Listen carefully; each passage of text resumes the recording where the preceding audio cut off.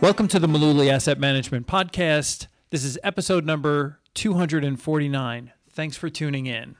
I'm one of your co-hosts, Tom Mullooly, and alongside me is, well, actually not alongside me, but across from me. Yeah, we're normally across the table. That's right. I'm here too, Brendan Mullooly. Brendan Mullooly and Tom Mullooly are here to paint the word picture for you. Yes, and I want to start off by discussing an NJ.com article that you were quoted in pretty extensively. Is that correct? You are correct, sir. All right. So fill us in. This was on the FAFSA, correct? Yes. So, and we do get a lot of questions from clients asking about the FAFSA, and the FAFSA is kind of a moving target. Important to know if you have kids who have kind of gone through the college system already, things have changed. So this falls into the college planning bucket when we're looking at a client situation, right, looking at their financial plan. So my advice to the folks who hang around the coffee pot or the water cooler at the office and say, when my kids went to college, this is how we did it. Don't say that anymore because things have changed. One of the big problems with doing the FAFSA each year in the past, if it were you were filing it, and they usually they would tell you in the calendar year, file as early as you can because these schools have a limited amount of financial aid. If you can file by January 31st, you should, or file as soon as you can in January. Meaning the FAFSA form? File the FAFSA. And by extension of that, your federal income taxes as well, right? Correct. Because they want that information on the FAFSA. That's right. Let's just go back in time and say it's 2013 or 2014 or 2015. You would have to have your taxes complete or pretty much on their way to being completed in January when you go to file the FAFSA. So if you didn't have your taxes done, they eventually added an option that said, will file. And what would happen is your student's FAFSA form would be accepted, but the college would normally send out some kind of financial package award letter in late April or May 1st. You would get it. And if you hadn't filed your taxes or you had to get an extension, you usually got a letter saying, hurry up and get your taxes done so you can update your FAFSA information. It was a real drag. It's tough because, while the college or soon-to-be college student, I'm sure, wants to make their decision and things like awards packages are going to factor into that big time, you also don't want to, so you want to get that in, is what I'm saying. You also don't want to rush something like your federal income taxes because absolutely not. You may, and many likely aren't, prepared to file taxes, be prepared to file your taxes in January. That's very early. Years ago, when this business was getting off the ground and you were a student in school, I was always getting an extension to file. So that kind of messed with the timing of the award packages. People get flustered by this. It's a lot. So it seems like an imperfect trade-off. Like, okay, so I'm either going to wait to hear about this college stuff, which is important to me and my child, or I'm going to rush my federal income tax returns, which is going to make me stressed. Yeah. Anyway, because we may not even have all the information we need, like 1099s and things like that at the time of year you need to do it. So what do you do? Because it seems like it's a rock and a hard place. Before we get to that, I will tell you that I could almost identify perfectly which clients had students in school or about to go to school because they usually called the first few days of January. When am I getting my 1099? Yeah, because I have to file the FAFSA. Mid-March, my friend. Yeah, they didn't like that. So FAFSA has changed their terms, and now you can use your previous year's tax return information. So that's really good. Mm-hmm. So if you're filing now, we're recording this in March of 2019. Most people are now filing their 2018 taxes. You can use your 2017 return. Right. And then eventually they'll ask you for the 2018 return? No, is that how this works? Everything is based off the previous year. There's a year lag. Right. So your financial aid package will be based for the 2019 and 20 school year is based on your 2017 return. Well, it'll always be a year lag. Interesting to account for when you're thinking about things you're doing that have tax implications in these years. That could either be advantageous or not, depending on some people have, one-off events that may dramatically impact the kind of aid that they're getting if they're showing a lot more income for one calendar year, if they took a big distribution from a retirement account or had, something abnormal come across the cash flow over the course of the year. They lost their job or they started a new business and there's no income, a lot less to show. That'll also skew the numbers as well. Yeah, these decisions have ripple effects, so it's important to consider these not top of mind sometimes when you're making these decisions, but think about this tax year is going to impact this year of the FAFSA, and you can kind of map out and maybe consider those ramifications when you're thinking about. I mean, this is why financial planning is quote unquote comprehensive, because these areas all have overlap, whether it seems like it on the surface or not. Yeah, there's, like you said, there's a ripple effect all through. Totally off topic, but I knew that when I started the business back in 2002, I had worked for Morgan Stanley. I borrowed a lot of money. I was in a situation where my car started falling apart and I had to buy a car and I had to borrow money to get a car. I knew that I had to do it pretty soon because at some point my credit was going to change because of a change in my income and a change in my situation. Right. And so, yeah, you really need to think about this stuff because a job change, a retirement, all these things have far-reaching implications and not something that you would immediately think of. Also, not something that traditionally people have come to expect an investment advisor, financial plan. It's not something that people come to our office to talk about a lot of times, but they're surprised at the scope of what we're looking at in terms of their life and finances. Like this is no longer an industry of like, call me on the phone so I can sell you something. It's like people, we're looking at all the areas of a person's life, and this can. What stock got upgraded at Gruntle this morning? And like people don't care about that, but they do care about stuff like this, where you can show them the impact of a decision and why we should, not just like wing it with stuff like this and try to plan out as best we can. I know life is throwing us curveballs at all moments, but this is along the same lines of, when should you consider the timing of a Roth IRA conversion? Yeah.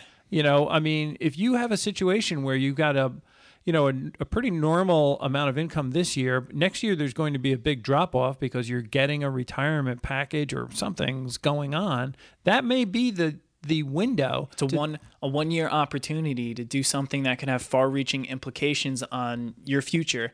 This is future tax-free income that is not going to be subject to required minimum distributions. So it could impact, how much taxable income you're showing in retirement, which could impact, how much of things like Social Security is being taxed, or what bracket you're in at that point, and that in itself it affects withdrawal rates and where you want to take assets from. So if you have a chance to do something like that, you can plan for it. Tom Mullooly is an investment advisor representative with Mullooly Asset Management. All opinions expressed by Tom and his podcast guests are solely their own opinions and do not necessarily reflect the opinions of Mullooly Asset Management. This podcast is for informational purposes only and should not be relied upon as a basis for investment decisions. Clients of Mullooly Asset Management may maintain positions in securities discussed in this podcast. So these things do have ripple effects. Like, I like that phrase. We're going to use that some more. But these Roth IRAs, Brendan, they're tricky for some people. So I've had an issue recently. My girlfriend has a Roth IRA, has been getting her taxes done this week, and the preparer at a very big tax firm that everybody knows, you see their commercials all the time. Right. We won't say their name, but their initials are H&R Block. Anyway, they have been trying to tell her that she can deduct these contributions that she's been putting into her Roth IRA, which of course we know is not true. She knows it's not true and has been sharing this with this guy, like, hey, I don't think that that's right. Like, I've never deducted these before. I don't think that they're deductible since money goes into these accounts after tax.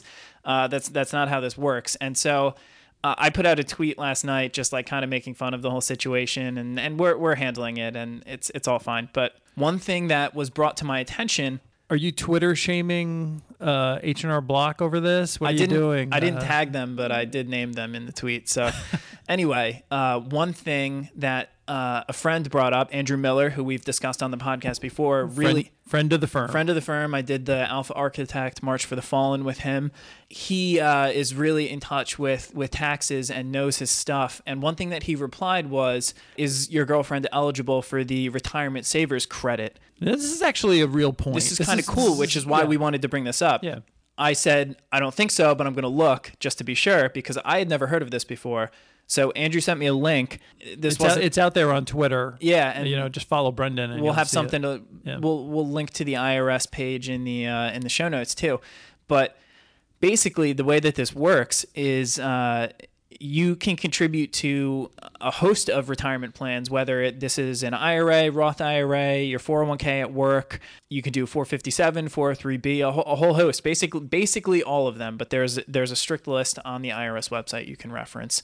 So how this works, this savers credit for retirement savers credit, is that if you are age 18 or older, you're not a full-time student, no one else is claiming you as a dependent on their tax return, you may be eligible to get a tax credit, not a tax deduction, for your retirement plan contributions. And the rate at which you get this credit is between 10 and 50% of whatever your contributions were, with the $2,000 maximum for the credit. So that's the max that you're going to get.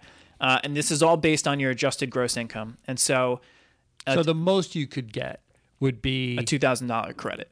If you make and this is obviously, the credit is out there to help people with lower incomes. But if you fit into these specifications, just as an example, you could, if you were a single person and you had a $30,000 adjusted gross income, and you put $3,000 into your Roth IRA over the course of the year, you could get a $300 tax credit for your contributions to a Roth IRA, where you're going to get tax-free income in the future. No tax deduction, but you're getting a dollar-for-dollar reduction, $300 off of the income tax that you owe for that year. I did not know about this.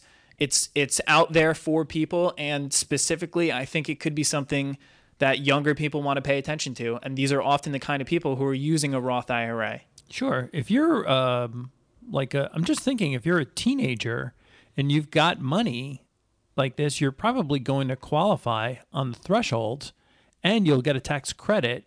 You can't be claimed as a dependent on your parents' return. Got to be over 18. Yeah, you got to be over 18. 19, 20. But these college students who are working and doing a responsible thing, or somebody who's just out of school working on that starter salary. Yep. Chuck it into a Roth. Yeah, if you do that, you can get a credit, and most people will tell you that a tax credit is more valuable than a deduction that you're going to get. I thought this was a pretty cool wrinkle, not something that I was aware of. Didn't fix our problem with H&R Block, but pretty cool, and something that I learned on Twitter that I thought was worth sharing. And so we'll have a link to more details on this in terms of how the AGI breaks down for the IRS. Obviously, check with your tax professional, who I hope is a reputable professional, or your investment advisor, preferably both, before you think about doing stuff like this. But it's worth checking out. Pretty cool stuff. I guess you should also find out if your tax preparer is on Twitter.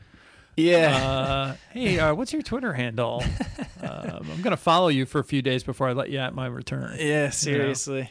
So I have a question. When are we getting Patak on the podcast? I would love to have Jeff Patak of Morningstar on this podcast, or Tim's Living with Money podcast. We've had his colleague at Morningstar, Christine Benz, on. That's right. Tim's show, and we mentioned their work, both of them, respectively. I think we've cited Jeff's work at least 3 or 4 times in just the last couple of months. Well, basically, Jeff puts out a new article, and it's almost always something that I want to bring to the table to discuss on the podcast with you. And so that is the case today. New article out from Jeff this morning, and so we read it, and I wanted to come share some details. Don't ditch that bad penny. Yeah, right. And so the The title on this post is Think Twice Before You Ditch That Laggard Fund in Your Portfolio, which is oftentimes exactly what people want to do. Sure. I want to chuck this thing that hasn't been working. Everything else is up. Right. This thing is way behind. Let's just get rid of it and we'll move the money somewhere else. Right.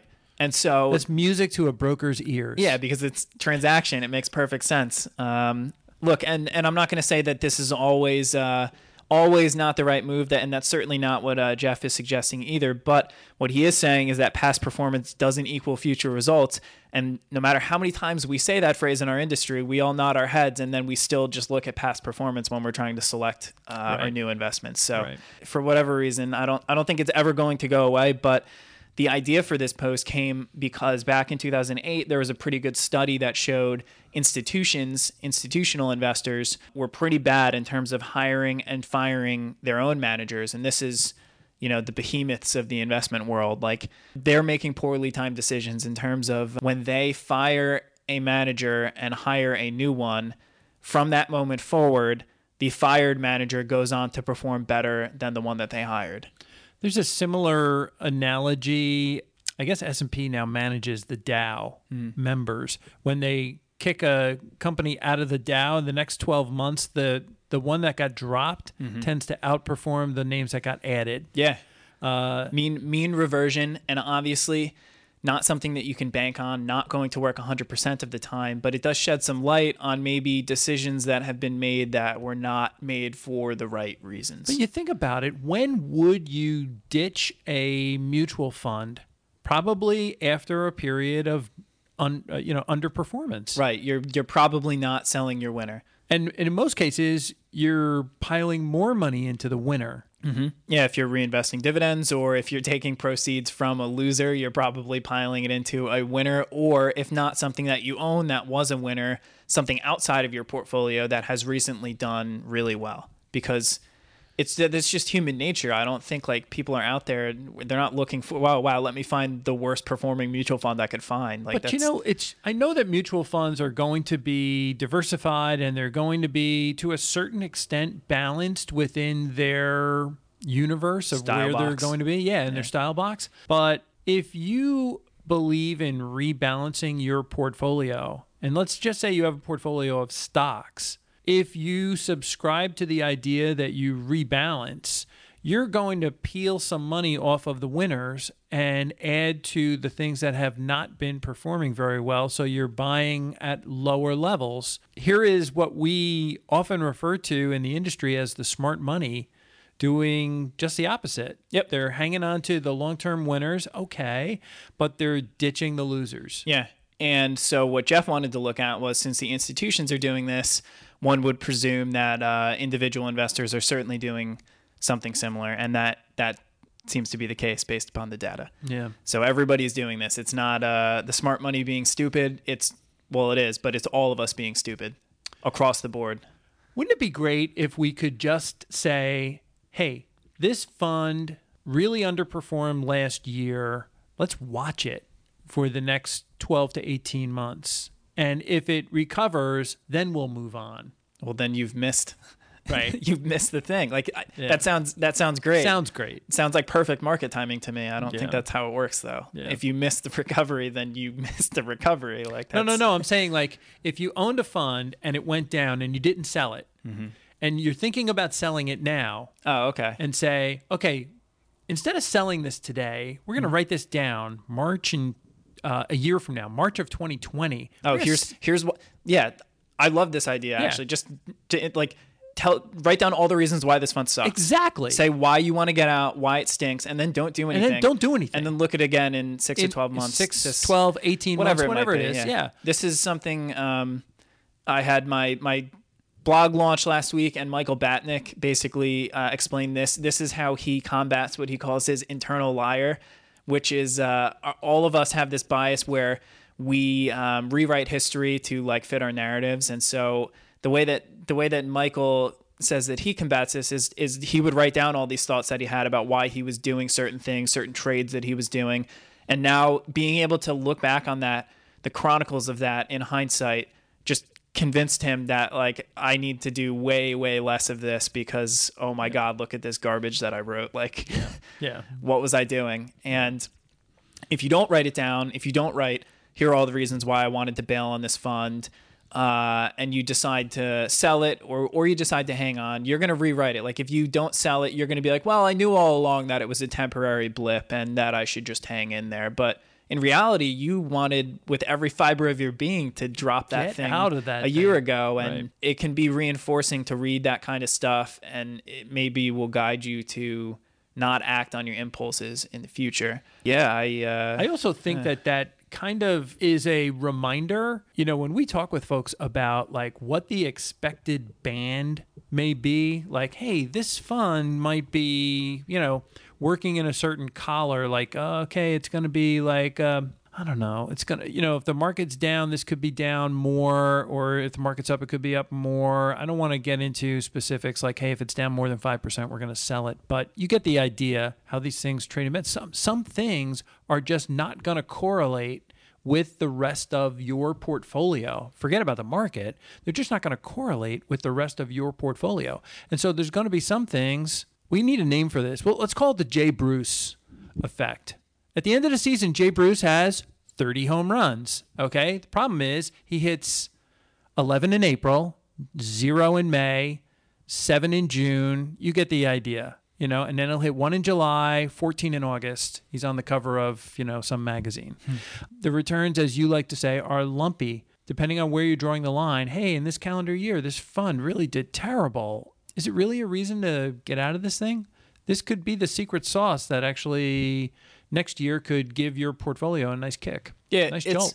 It's always tough to answer the question of when and how or if things are going to mean revert. And I think that the way that I try to look at it is the broader you're thinking, I think the more you can lean on a concept like mean reversion. But even then, it's squishy and it's never going to work on the time frame that you want. But if you're thinking of like asset classes, like stocks and bonds, or like U.S. stocks and international stocks, or large cap and small cap stocks. We're getting a little more specific here, but those kind of things really do tend to ebb and flow. If you're talking about like an individual stock, I think there's a stat out there that like 60% of individual stocks like underperform the rate of T-bills over like a stretch of time. So waiting for mean reversion in individual stock names, I think is a bad idea. Yeah. Have a lot of popcorn. Right. Yeah. Like you could be waiting a long time or forever. But just to circle back to some of the stuff that Jeff was talking about here in terms of stats, he looked from 1996 to 2018 at over 15,000 share classes of active U.S. Equity mutual funds across all style and size boxes, later parsed it out by their groupings specifically. But he looked at fund performance and fund flows to determine the hired versus fired criteria. And he looked at these funds versus outperformance versus their benchmark versus their peers to determine, the hired funds, they had flows and how did they perform versus these benchmarks. And across both criteria, whether measured against, the benchmark or their peers, you saw the same effect where it was a before and after. So before the hired funds outperformed, so they display this outperformance, and then after they are hired, they display underperformance. And this even was accounted for. He did one iteration of this where he removed the dead funds, because some of the fired funds were accounting for survivorship bias by not including funds that were dead as failures, which they were because they were closed. Right. And so even when you threw those in, the hired funds still underperformed, even this group of funds that included a bunch that were like dead Liquidated. or merged out of merged existence into or another fund. whatever it may be. Wow. So past performance, as Jeff says, is insufficient evidence on a standalone basis to make these kind of decisions, but people do it all the time, and people not just meaning individual investors, because everybody likes to say how silly they are, but also professionals in our space. And as we alluded to, the original study looked at institutional investors. And so that's crazy. This is prevalent across the board, no matter how experienced you are as an investor. I think maybe it's something innate in our human being that tells us we need to just like buy what's worked and sell what hasn't recently. And, Like I said, not always going to be a poor decision, but I would think twice, and as Jeff suggests, use some additional criteria when you're trying to make these decisions. Good advice. Wise man, Jeff Patak. He will. I guess we should just say he'll be a future guest on. We'll have to go out. Podcast. We'll have to go out to their conference this summer in Chicago and meet him in person. Maybe we'll twist his arm there. Maybe. Yeah. We could have some Gino's Pizza. Some of those other names I'm drawing a blank on. Check out the Loop. Yeah, good times. My birthplace, Chicago. That's right. Brendan hails from Chicago, Illinois. It's true. So found him on a corner. Thanks for listening to episode 249, and we will catch you on the next episode, which will be 250. Make sure you're wearing a party hat and streamers when you tune in. Big party. Talk to you then.